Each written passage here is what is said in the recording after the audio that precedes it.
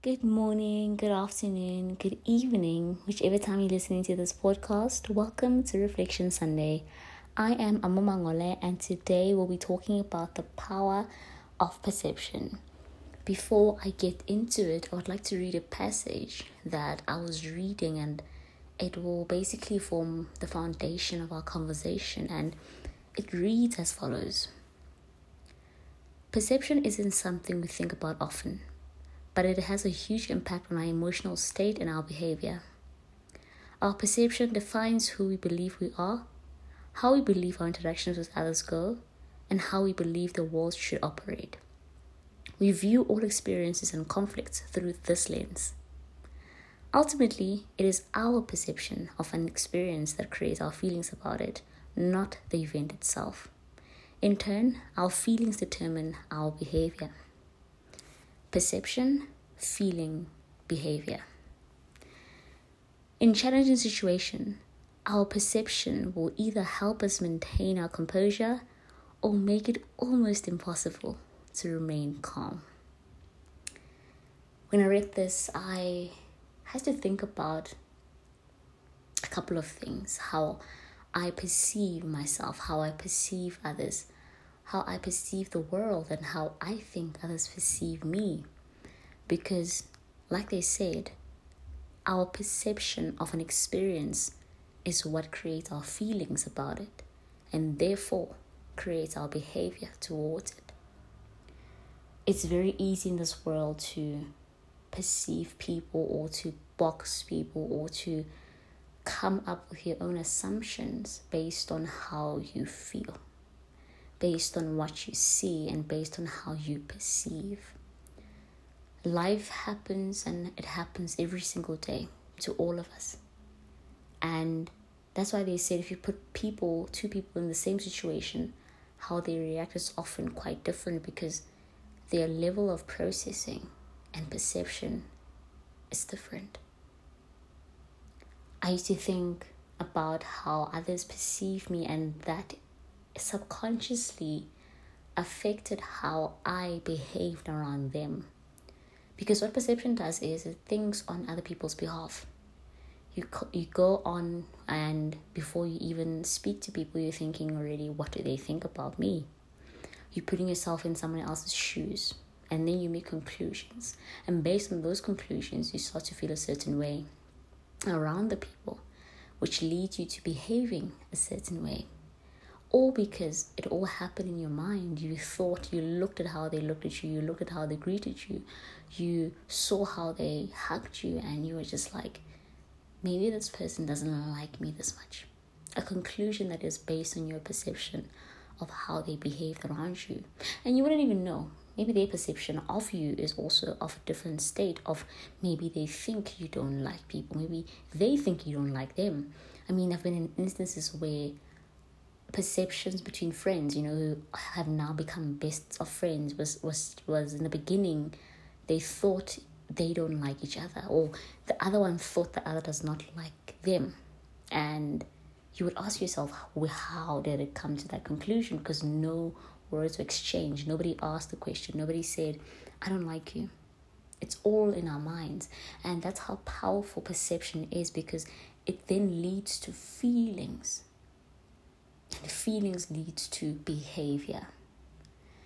Another thing that I wanted to touch on is social media and how we perceive people online. I've spoken to a lot of influencers and people who have a large number of following. And when I speak to them outside of the context of Instagram, they even say, what I see on Instagram, it's not truly who they are.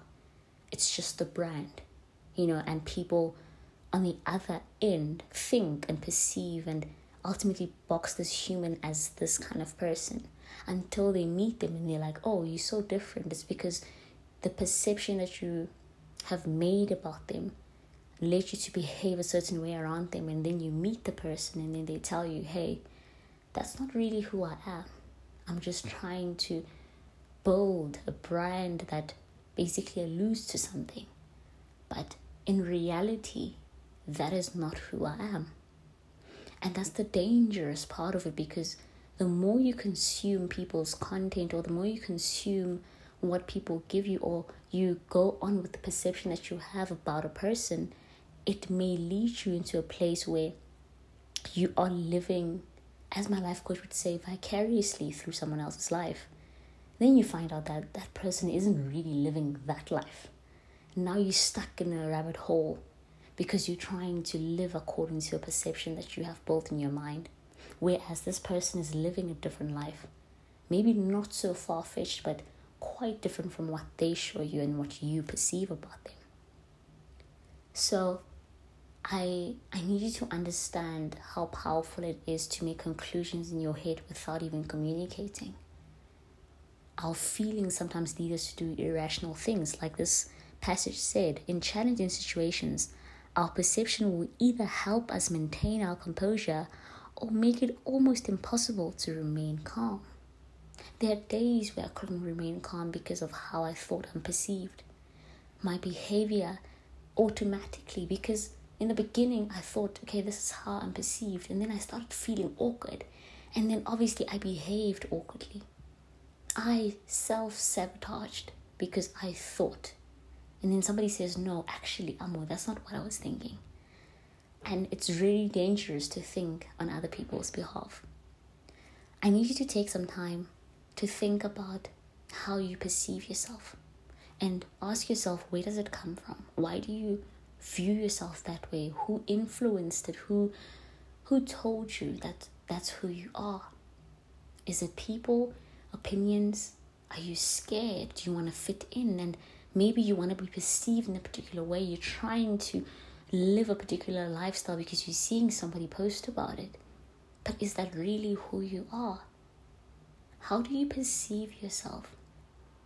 How do you perceive the world? Who influenced that?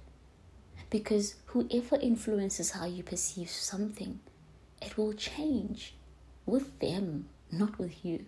It will go according to their terms. Perception leads to you behaving in a particular way and feeling a particular way.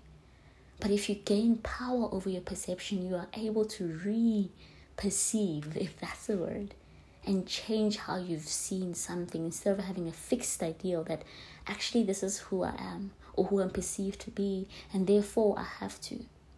Or the way you perceive people, how do you perceive people?